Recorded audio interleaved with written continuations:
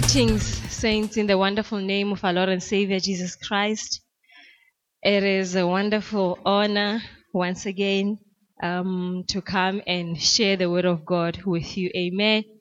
I hope you are excited and ready to receive the word. Amen. Hallelujah. May the Holy Spirit help us and grant us the understanding. Amen. I'm going to be speaking on, I was not sure how to phrase my topic, but simply put, I said, experiencing an encounter with Jesus. Hallelujah. Experiencing an encounter with Jesus. Amen. I teach Sunday school, and I have learned so much from these little kids. I teach the very small ones, the 4-year-olds. 4, 5, 6-year-olds, and it's amazing how much they can grasp and what great understanding they have. And I too learn from them. Sometimes they correct me. The other time we did a sketch, that account Daniel when he was thrown into the lion's den. So I wanted some to act the part of Daniel, and then others to act the part of the lions, and one to be the angel, and one to be God.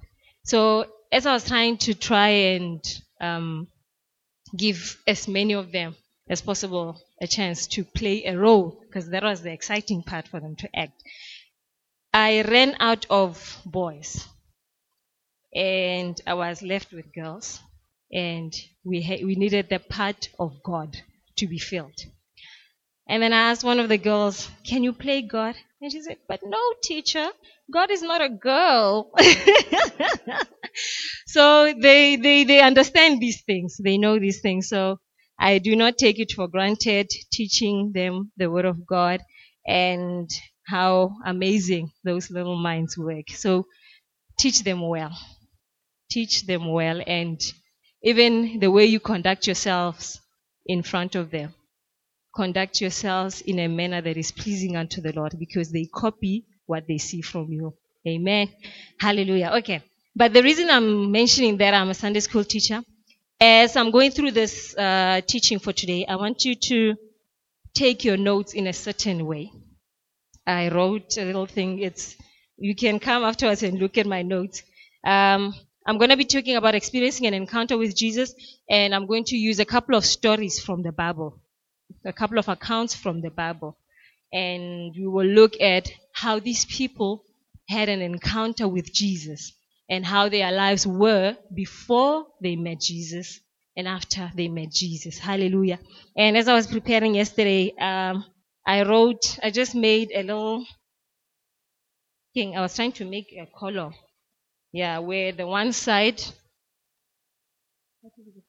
right, my right hand side will be the person's life before they met Jesus, and then the left hand side will be after they met Jesus.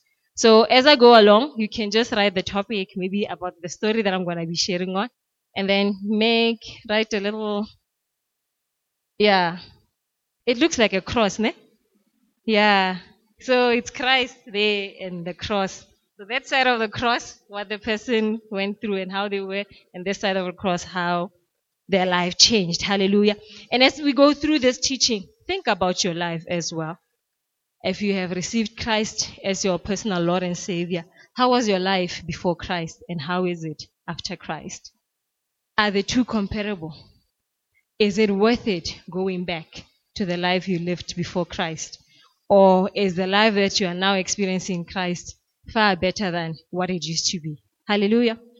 Okay, let's start with the story of Zacchaeus. So, Zacchaeus. We will read from Luke chapter 19. We will be reading from verse 1 to 9. We're going to read a lot of scriptures, mainly from the New Testament. And some of them, the stories, I will just relate them. Others we will read through.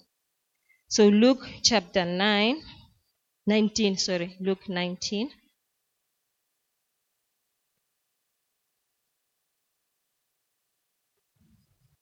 Can we have somebody who will help to read for us? We can read Luke chapter 19, verse 1 to 9.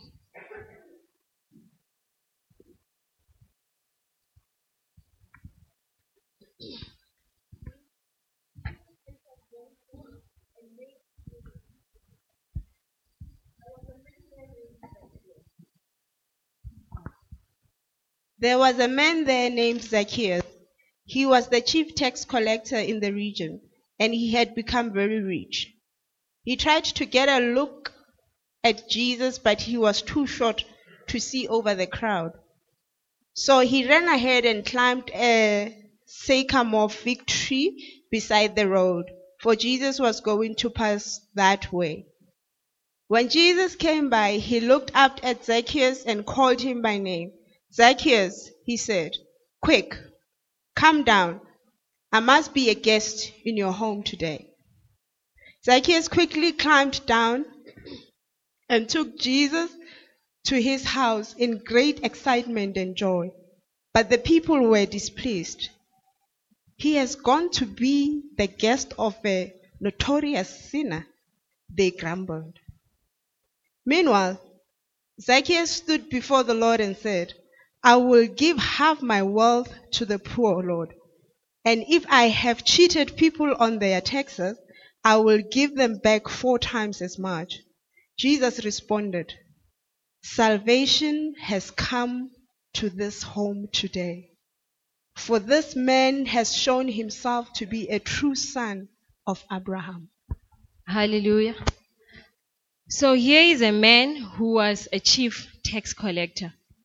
And many times when the Bible speaks of these tax collectors, they are painted in a not very good light. They are spoken of as sinners, people who used to rob God. Yes, they were collecting tax, but they were doing it in a harsh and sometimes in a manner that was not right. So in the community where they were in, they were considered to be robbers, people who steal from the poor. And now Zacchaeus hears that Jesus will be passing by. And the Bible says that he was a short man. So he wanted to have a glance at Jesus, this Jesus who is always spoken of. And because he was a short man, he climbs onto the tree so that he can have a better look at Jesus. Now, his eagerness to see Jesus, his eagerness to have a glance at this great man that is spoken of, it caught Jesus' attention. You can imagine, had he just been amongst the crowd as Jesus was passing by, and him being a short man, he might not have been able to see him. But in my thought, I'm thinking, in the midst of a crowd and then going to climb a tree, it's something that is not very decent, or something that a person who is respected and all of that would do. But he chose to do that. He chose to stand out amongst the crowd just so that he can see this Jesus. And what was important is that Jesus saw him. Jesus was moved by his eagerness and his desire to see this Jesus, and not only hear about him, but to see him for himself. And because Jesus saw him, he called unto him and he said to him that today I'm going to be a guest at your house. And it did not settle very well with the people who heard Jesus now saying that he's going to eat with this man. They were shocked and said, he's going to eat with a sinner. He's going to eat with a tax collector. But Jesus had a better plan about Zacchaeus' life in his mind. And when he spoke to him and said that he's going to be a guest at his house, Zacchaeus, surprised at this, I believe maybe he thought to himself, a sinner like I am, having the honor of Jesus coming to be a guest in my house. And then he came down and all the people started talking about how much of a sinner he was. And immediately Zacchaeus stood up and said, "Look, Lord," in verse 8, "here and now I give half of my possession to the poor. And if I have cheated anybody out of anything, I will pay back 4 times that amount. I believe here a moment happened in the life of Zacchaeus where he realized and he understood what Jesus had said to the rich young man who met Jesus one day and said, "Teacher, what can I do to inherit the kingdom of God?" And Jesus said, he spoke to him about the law, that you must love your God with all your heart, love your neighbors. And he said, "But I already do that." And then he said to him, "Go and sell all that you possess. Go and sell all that you have and give to the poor and come and follow me." But it was too great a thing for this rich young man to do. The Bible says that he went back sad and he didn't want to follow Jesus because he didn't want to separate himself with the world and all his possessions. But at this moment where Zacchaeus had an encounter with Jesus, when Jesus took notice of him and a sinner that he was, Jesus looked past that and he wanted to be a guest in his house. That had so much impact in the life of Zacchaeus that he made a decision right there and there to forsake all that he had, to turn away from the person that he was, the tax collector, a robber, a sinner that he was. And he said, "I will sell my possessions and give to the poor. If I have cheated people of anything, please forgive me. I will return all that I have taken from them." Because he chose that day to follow Jesus. Hallelujah. And Jesus said to him, "On this day, salvation has come to your house." Zacchaeus had an encounter with Jesus. Here is a man who used to be a chief tax collector, a sinner, but because of his eagerness and Jesus coming to his level and showing interest that he wants to be a guest at his house, this man had a turnaround in his life. He caught that revelation and he received his salvation. Amen. Another account that I want us to look at is that of the Samaritan woman. I think we're still writing Christ before, after. Okay, or others are making mental notes. Okay, John chapter 4. I love this story very much. John chapter 4.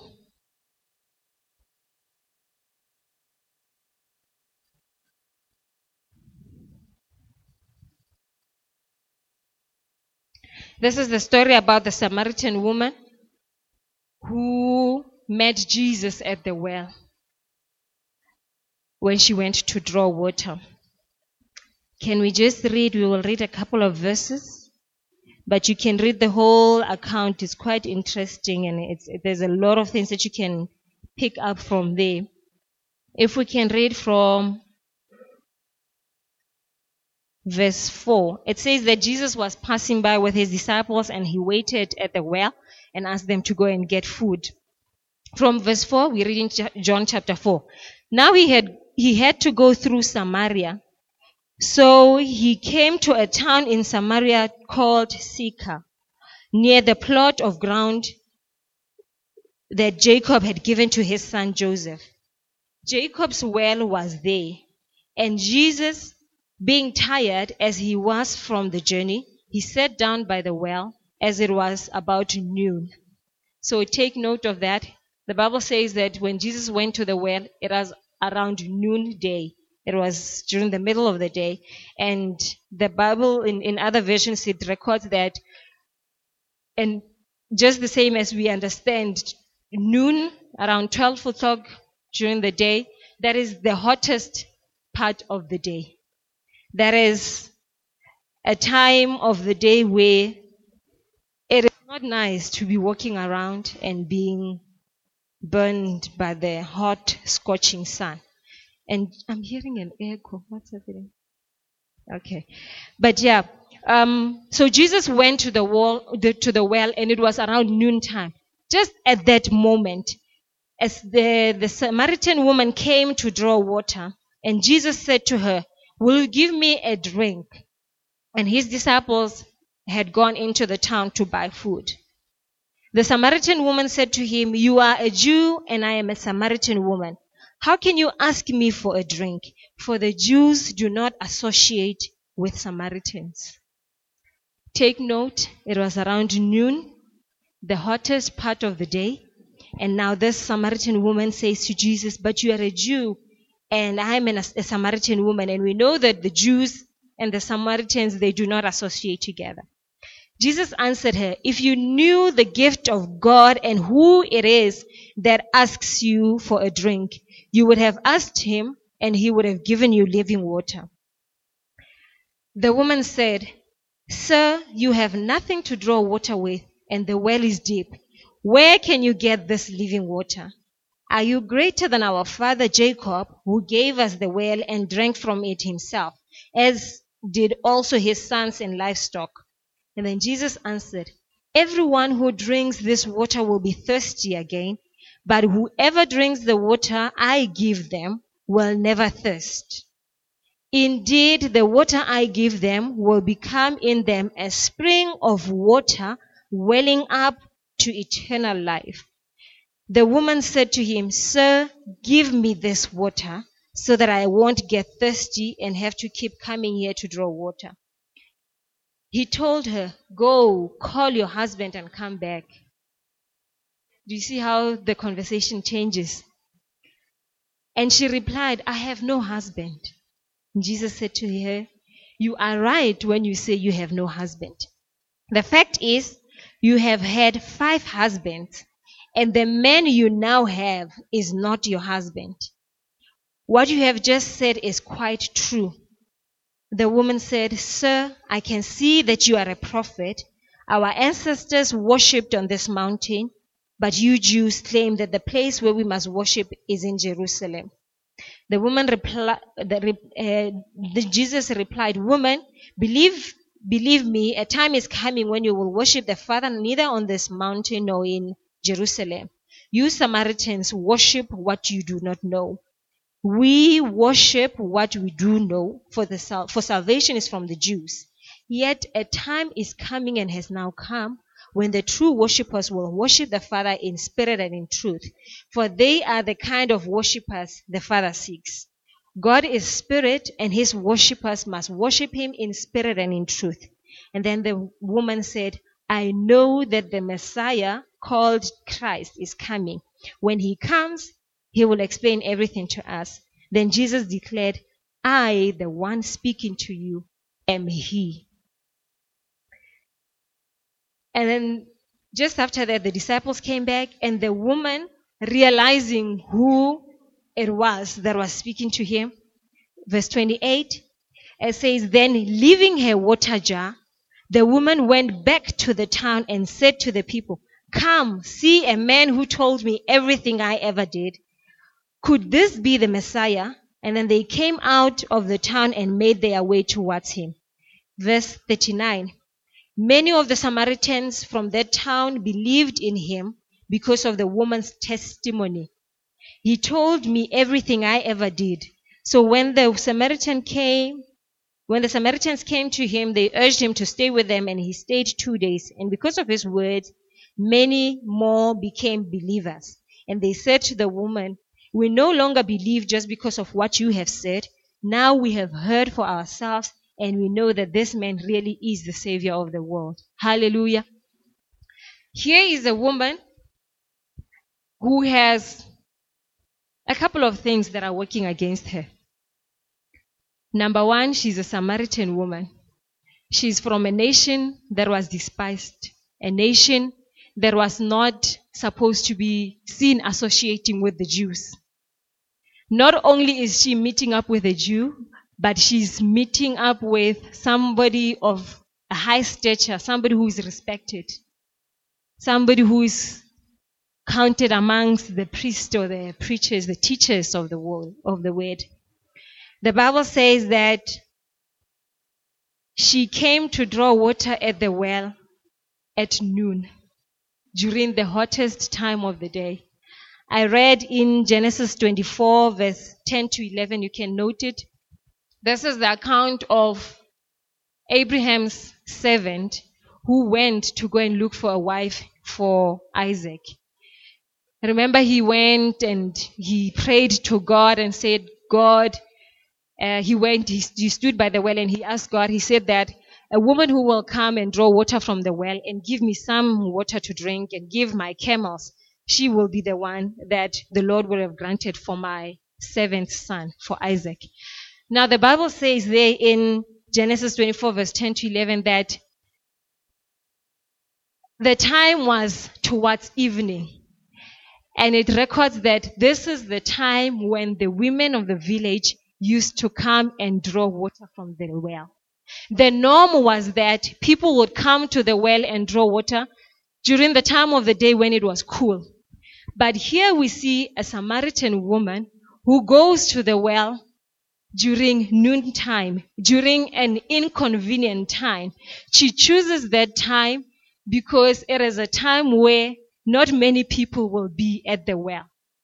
So you can see the Bible paints a picture here for us of a woman who is from a nation that was despised, a nation that was not supposed to be seen associating with the Jews, a woman who did not want to mix with other people, probably because of the insults that she went through, that she suffered, because of the discrimination that she could have experienced because of the person that she was. Not only that, we also see when Jesus begins to prophesy about her life and to speak to her about the type of life that she lived. He says that you have 5 husbands. You have had 5 husbands.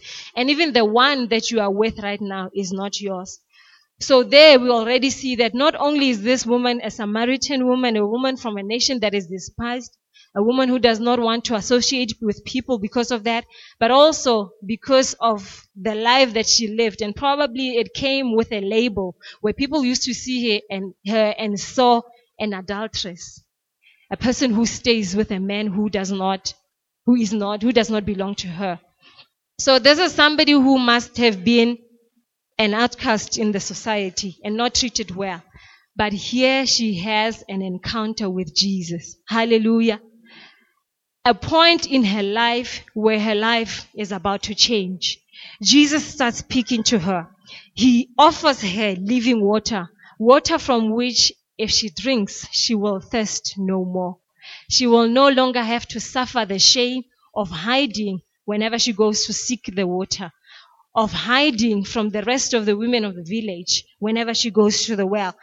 Jesus speaks into her life and prophesies, and he loosed her from her sinful life when he prophesied about the lifestyle that she was living. He even reveals to her who God is, because he says to her, you Samaritans are worshipping what you do not know, but I have come to tell you about a God that is worthy of our worship, a God who seeks after the worshippers who will worship him in spirit and in truth. This is the God that you are to worship today. And after receiving all this news from Jesus and realizing that I have just had an encounter with the Messiah, the Savior of the world, she rushes back. She leaves her water jar and rushes back to her people.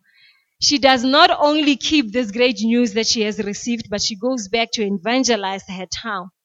And she comes back with them, having testified about this great news of Jesus that she has just had an encounter with. She brings back the town, and they come and sit and listen at Jesus, and they too receive their salvation. Hallelujah. So this woman, before she met Christ, she was a sinner, a woman not worthy to be associated with, but Christ comes into her life. There is a change that happens. Not only does she receive her own salvation, but salvation comes to her people through her. Hallelujah. That is an encounter with Jesus. Amen. The Bible also speaks of a sinful woman who anointed the feet of Jesus. Do we remember that story? We find this in the book of Luke, chapter 7. You can read from verse 36 to verse 50. The Bible says that this woman was a sinful woman. And the village, the town where she was staying, people knew the kind of life that she lived. It's amazing how the Bible records accounts of people who did not live right. And they did not live right openly. And people saw that and they were labeled as such. So if you can just start to think what type of life these people lived, especially during the time of the Pharisees where the law was emphasized and you had to live right and all of that.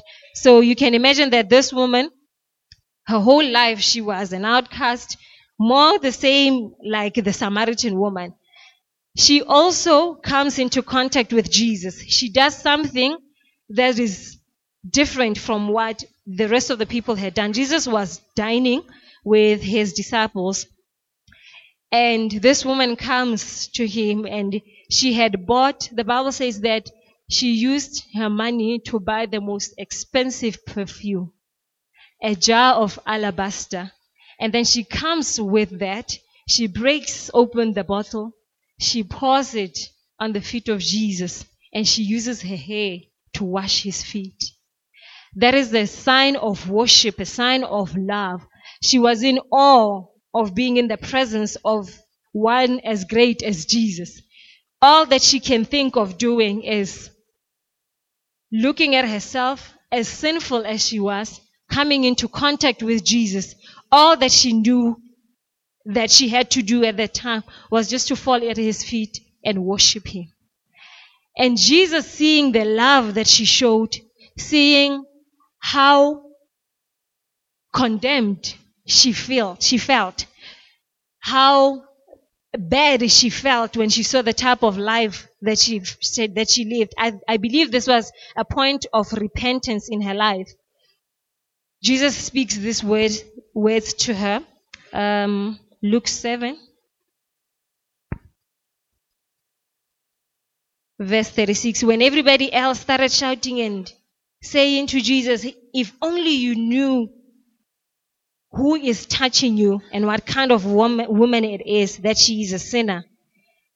Now the Pharisees were saying this so that Jesus, knowing that this woman is a sinner, she is not worthy to even come close to a man of God, he should just chase her away.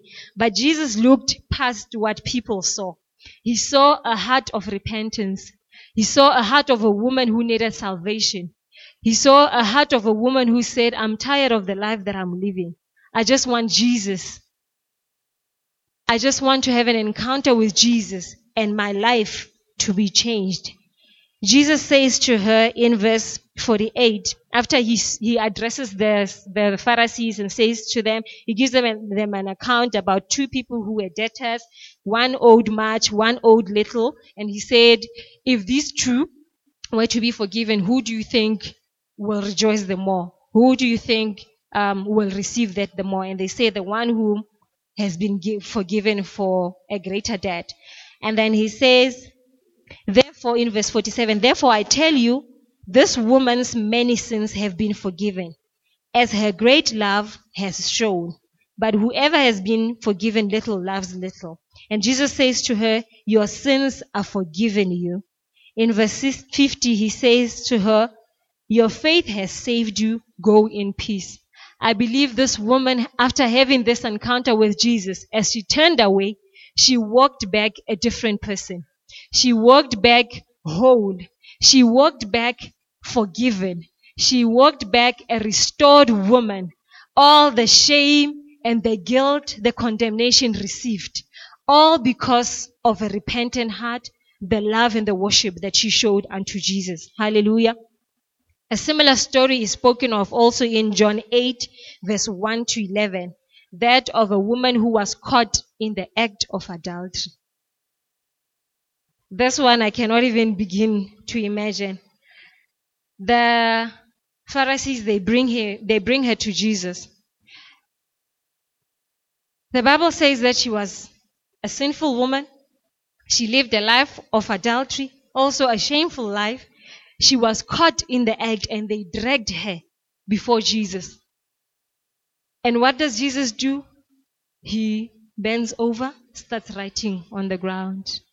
And he says to them, whoever is without sin, let him cast the first stone. The Bible says one by one, they dropped the stone and turned back. They walked away. And Jesus says to her, woman, where are your accusers? Who condemns you now? Because I, Jesus, the one who forgives sins, I do not condemn you. right there, she received the forgiveness of sins. Jesus says to her, go and sin no more. Hallelujah. She too, she also received, she had an encounter with Jesus, and her life was never the same. She received forgiveness of sins and new life. That is John chapter 8, verse 1 to 11. Now, the one that I want us to read is Mark chapter 5. If you can read that for us, Kuku. This is the story about the woman with the issue of blood.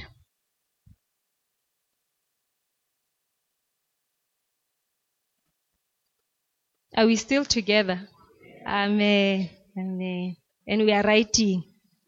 Amen. Mark chapter 5, we can read verse 21 to 34. Jesus got into the boat again and went back to the other side of the lake, where a large crowd gathered around him on the shore. Then a leader of the local synagogue, whose name was Jairus, arrived.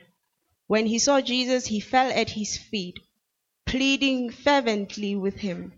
My little daughter is dying, he said. Please come and lay your hands on her. Heal her so she can live. Jesus went with him, and all the people followed, crowding around him. A woman in the crowd had suffered for 12 years with constant bleeding. She had suffered a great deal from many doctors, and over the years she had spent everything she had to pay them, but she had gotten no better. In fact, she had gotten worse. She had heard about Jesus, so she came up behind him through the crowd and touched his robe. For she thought to herself, if I can just touch his robe, I will be healed. Immediately the bleeding stopped, and she could feel in her body that she had been healed of her terrible condition.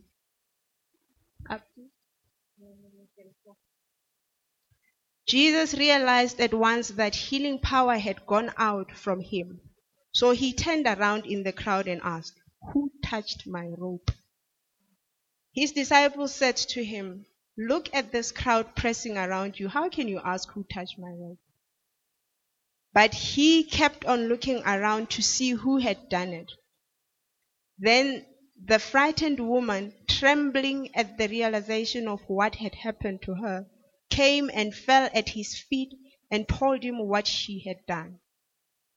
And he said to her, daughter, your faith has made you well. Go in peace. Your suffering is over. Amen. Hallelujah. What a beautiful story. It doesn't start out well, but it ends beautiful. Here is a woman. Sometimes I think like I said, teaching Sunday school, it has helped to broaden my imagination also. I would read such scriptures and I'm trying to imagine the emotions, the feelings, how it happened, even think beyond just what is recorded here. Remember this account, it shows us what happened on that day. But we don't know what was happening for 12 years. Every single day, this woman waking up, going through this torment of this sickness that didn't want to leave her. And thinking back at the Old Testament, a woman, if she was bleeding, she was not supposed to be around people. It was treated as something like you are dirty, For some, yes, it would happen every now and then for a certain period of time, and then your life is back to normal again. It will come again, and life is back to normal. But for this woman, the Bible says for 12 years, she suffered with the issue of blood. For 12 whole years, she suffered like this. The Bible says she went to doctors without getting any help. She spent all that she had. Even her money was finished because she was trying to get the cure, trying to get better. And the Bible says instead of getting better, her condition grew worse. So I can imagine she was even feeling weak. Probably she could not move much. She could not be around people. And she hears of this Jesus who is passing by. Yet in the state that she's in, weak as she is, the crowd is pressing against Jesus. You can imagine the commotion, the loud noise, people pushing just to go and see Jesus, others pulling him, and probably he was right in the middle of the crowd. Here comes this woman, weak, her strength drawn out. She cannot go further, but she just says in her heart, she speaks faith. Not only does she speak faith, but she puts action in her faith. Faith without works is dead. She says, if I can just touch him, I don't even need him to speak a word over me. I don't need him to touch me. If I can just touch him. I believe she had heard of all the wonderful things, the mighty things, the miracles that Jesus had performed. And she had so much faith in this Jesus that all the doctors that I have been to, all the money that I have spent, I think just imagine 12 years, you go into doctors, you're not getting healed. You're spending all your money, maybe you are even now indebted. And then you hear of a prophet, a teacher of the word who is passing by. She does not say, Ish, I've been there and it has not helped. But she still had that hope. She still had that faith. And she presses on. I can just picture her trying to make her way amongst the crowd. Maybe others pushing her. Others saying, you don't even deserve to be here.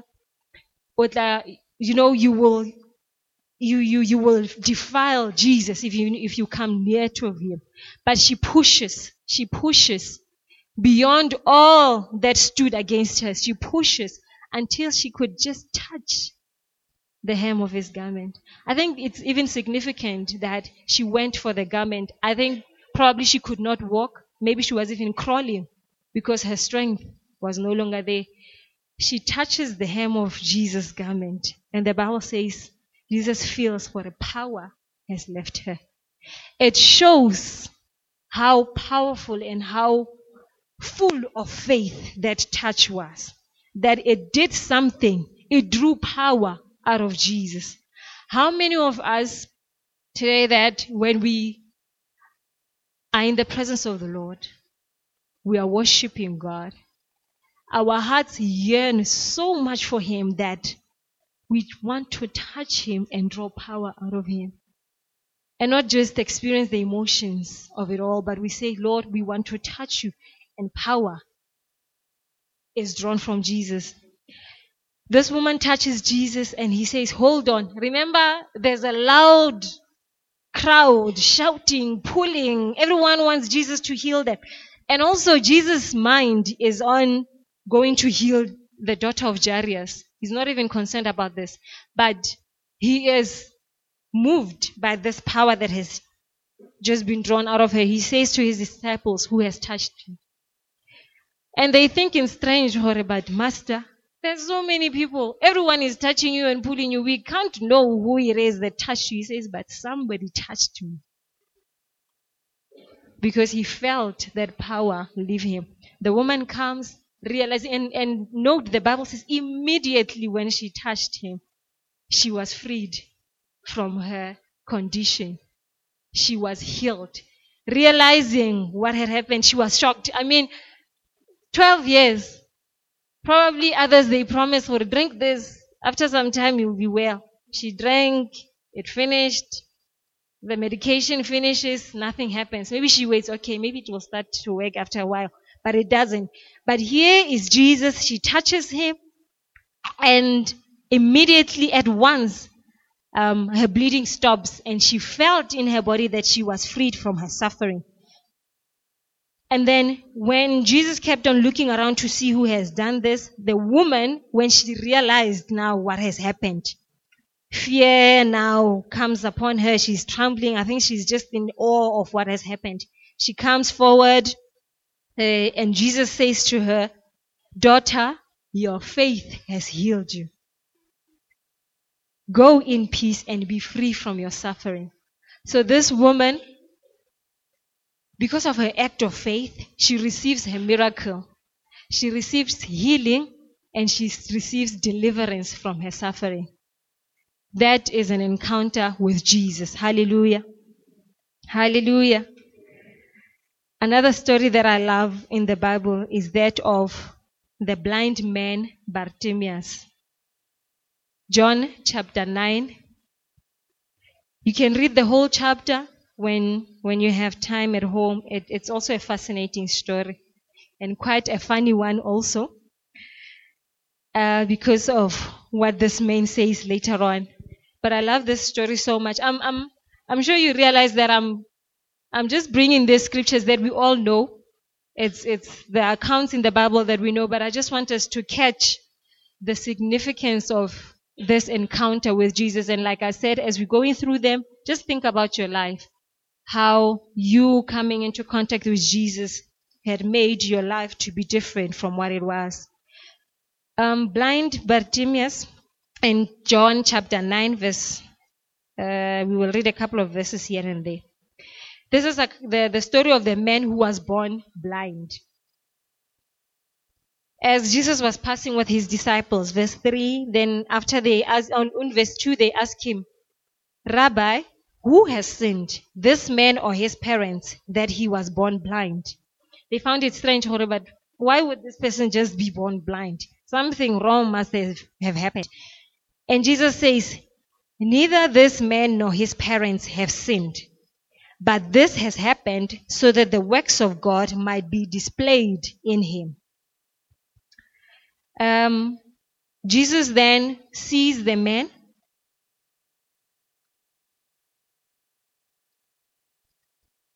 and then the Bible says in verse 6 that after he said this, he spat on the ground, he made some mud with the saliva, and he put it on the man's eyes. And then he said to him, "Go, wash yourself in the pool of Siloam."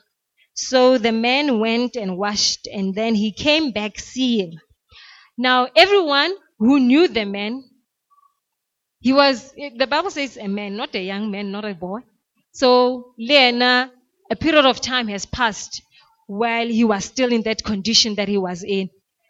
From birth, he was blind, and the Bible says that the people, after his sight was restored, the people who used to see him begging, they were astonished, they were shocked, and they started asking each other, "Is this the man who was born blind, the one who's always begging?" Others said, "No, it's not him, it looks like him." Others said, "No, it's him." There was that confusion. People started doubting if indeed it was him. And he said, "Yes, it is I." So people were amazed that how can this man whom we know all his life, he was born blind, how can he now be seeing? And when he tells them that I met a man called Jesus, he put mud on my eyes and then he told me to go and wash. I went and washed my eyes, and now my eyes are opened, I can see. And when they asked him, "Where is this man?" he said, "I don't know." Then they took him, because they doubted this healing, they took him to the Pharisees. Again, the Pharisees asked him, "Tell us what happened." He explains to them that I met Jesus, he put mud on my eyes, and I washed, and now I see. And then the Pharisees started arguing amongst themselves and with the men, saying that this man is not from God, for he does not keep the Sabbath. Mind you, this man was healed on the Sabbath. And others were saying, "How can a sinner perform such signs?" Verse 17, then they turned again to the blind man. "What have you to say about him? It was your eyes that were opened." The man replied, "He is a prophet." They still did not believe that he had been blind. So they now starting to think, maybe Jesus is playing a trick on us. Is it true that this man was born blind? Then they called for the man's parents in verse 20.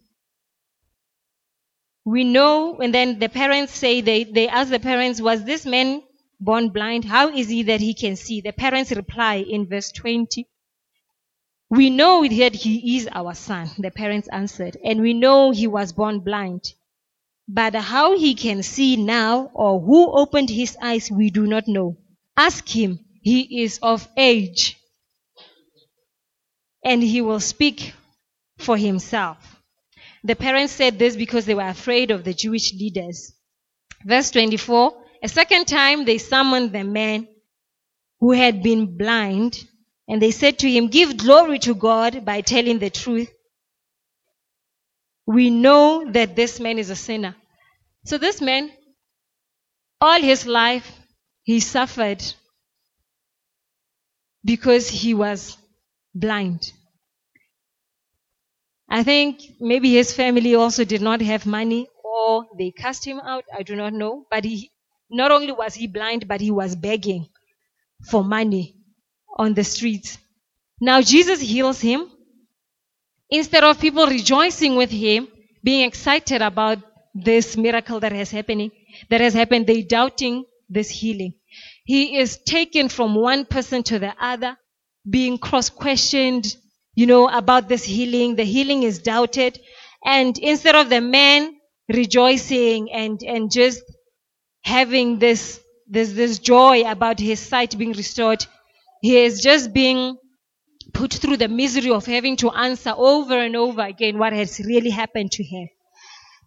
And then in verse 25, after they said that now they are accusing him of even being a liar, they say, give glory to God by telling the truth. We know that this man is a sinner. He replies, whether he is a sinner or not, I do not know. But one thing I do know, I was blind, but now I can see. Hallelujah. And then they asked him, what did he do to you? How did he open your eyes? This is the part that I said it's funny. Then he answers, I think he was just getting tired of them. I have told you already and you did not listen. Why do you want to hear it again? Do you want to be his disciples too? So the argument continues over and over again, and in the end, in verse 34,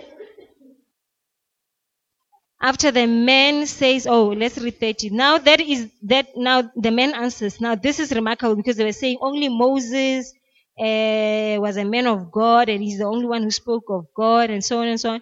Then the man answered in verse 30, now this is remarkable. You don't know where he comes from, yet he opened my eyes. We know that God does not listen to sinners. He listens only to godly persons who do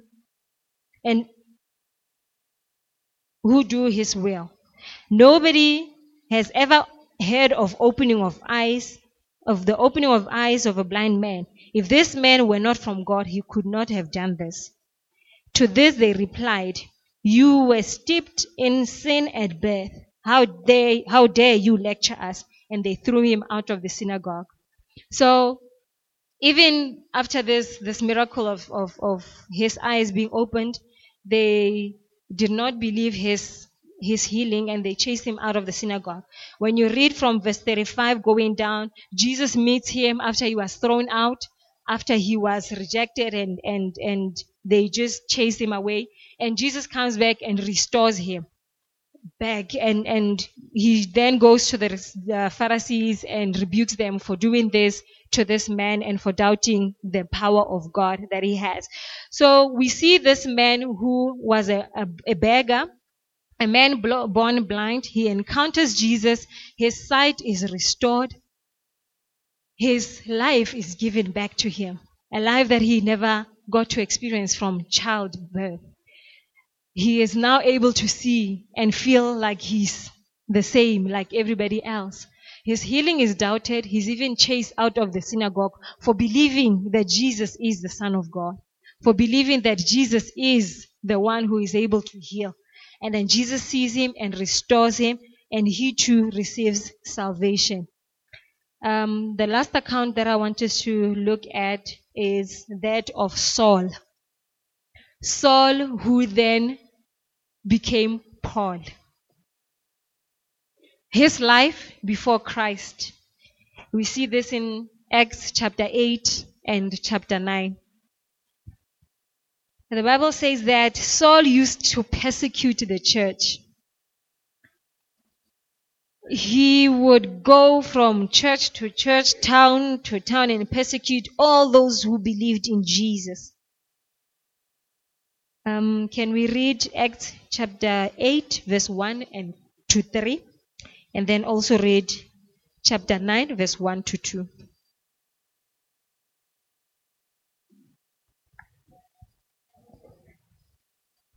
Yeah, chapter 8, 1 to 3, and then chapter 9, 1 to 2.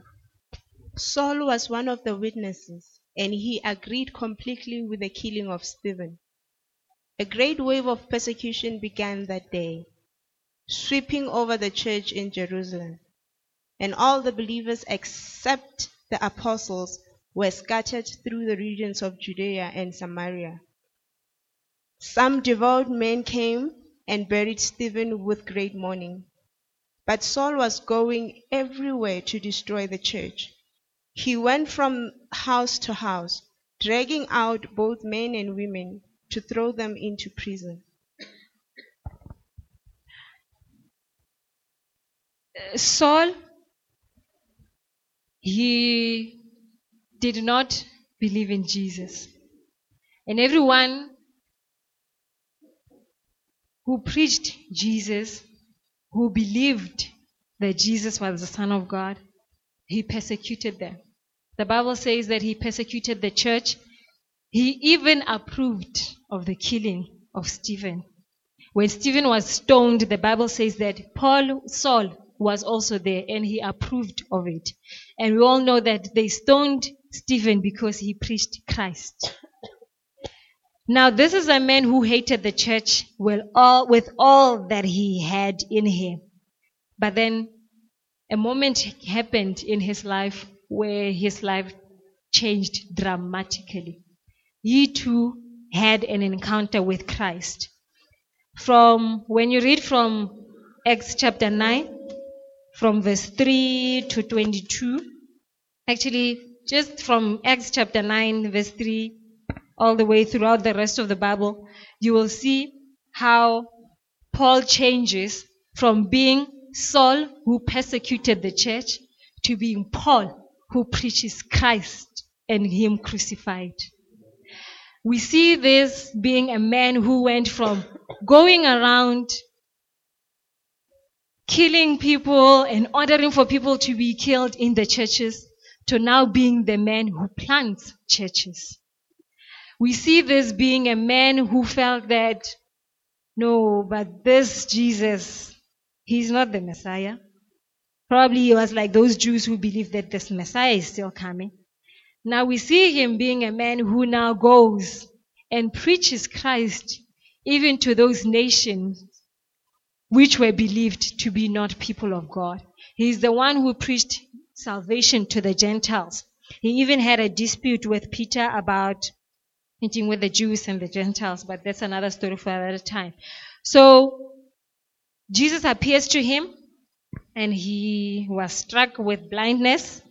And then later on, chapter 9, his sight is restored. He receives his salvation and his calling, and then he starts preaching Christ and planting churches. And he wrote so many books in the Bible that we are reading from today, and we are encouraged and built up, and Christ is revealed more and more in our lives. It is the same Paul who said in Romans 11, verse 33, can we just read this quickly? After he received this revelation that salvation is not only for the Jews but for the Gentiles also, that yes, it is first for the Jews and then the rest, they are like those branches that are engrafted or that are brought into the kingdom of God because of the grace and the mercy of God. Being astonished and amazed by this great revelation and power of God, he writes in Romans 10 from verse 33 to 36, he says, "Oh, the depth of the riches of the wisdom and knowledge of God! How unsearchable his judgment and his paths beyond tracing out! Who has known the mind of the Lord, or who has been his counselor? Who has ever given to God that God should repay him? For from him and through him and for him are all things. To him glory and power forever. Amen. It is the same Paul who says, imitate me as I imitate Christ. He says, for me to live is Christ and to die is gain. I consider everything a loss, nothing compared to the surpassing worth of knowledge, of knowing Christ. He says, I want to know Christ and the power of his resurrection. Now, having gone through all these accounts, and there are many more, if we were to read everything, but I wanted to bring this to us, and just as a reminder that having an encounter with Jesus, it is something powerful. Your life will never be the same again. Your life will never be the same again. A life without Christ is a life that is robbed of purpose. A life that is robbed of the will of God. A life that is robbed of getting to experience who God is in your life and what he wants out of your life. The Bible says that in Romans 5 verse 12, this is now, if you're still making the cross and Christ in our life before and after, this is now us. Romans 5 verse 12 says, through Adam, sin and death reigned. This is now us before Christ. But when we come into Christ, the Bible says that we receive life through Christ. Hallelujah. In 1 Peter 2 verse 9 to 10, it says, without Christ, we were not a people of God. But with Christ, we are a people of God. We are a royal priesthood, a holy nation, people that are chosen for God. Hallelujah. 2 Corinthians 5 verse 17 says, we are a new creature, a new creation. Behold, old things have passed away, and the new things have come. Amen. Romans 8 verse 1 says, when we are in Christ, there is therefore no more condemnation. Hallelujah. Saints, a life with Christ cannot be compared with any other. So I just want to extend this invitation to anyone who is in our midst who says, I also want an encounter with Jesus. I look at my life right now and I do not like what I see. Or I'm missing to have that experience that the people that you've just been sharing on, they had when they had an encounter with Jesus. Can I just say, if there is a person who says, today I want to make a decision and say, Jesus, come into my life. Be my Lord, be my Savior. Won't you just lift your hand that we should pray with you and give you this opportunity to have an encounter with Jesus? Do we have anyone who says, I want to know Christ? Just like Paul, who persecuted Christ and met with Christ and had this encounter with him and then started preaching Christ and him crucified. Do we have anyone who says, I want to be born again? Hallelujah. Do we have people who have had encounters with Jesus in this place? Hallelujah. Can we all stand up as we pray?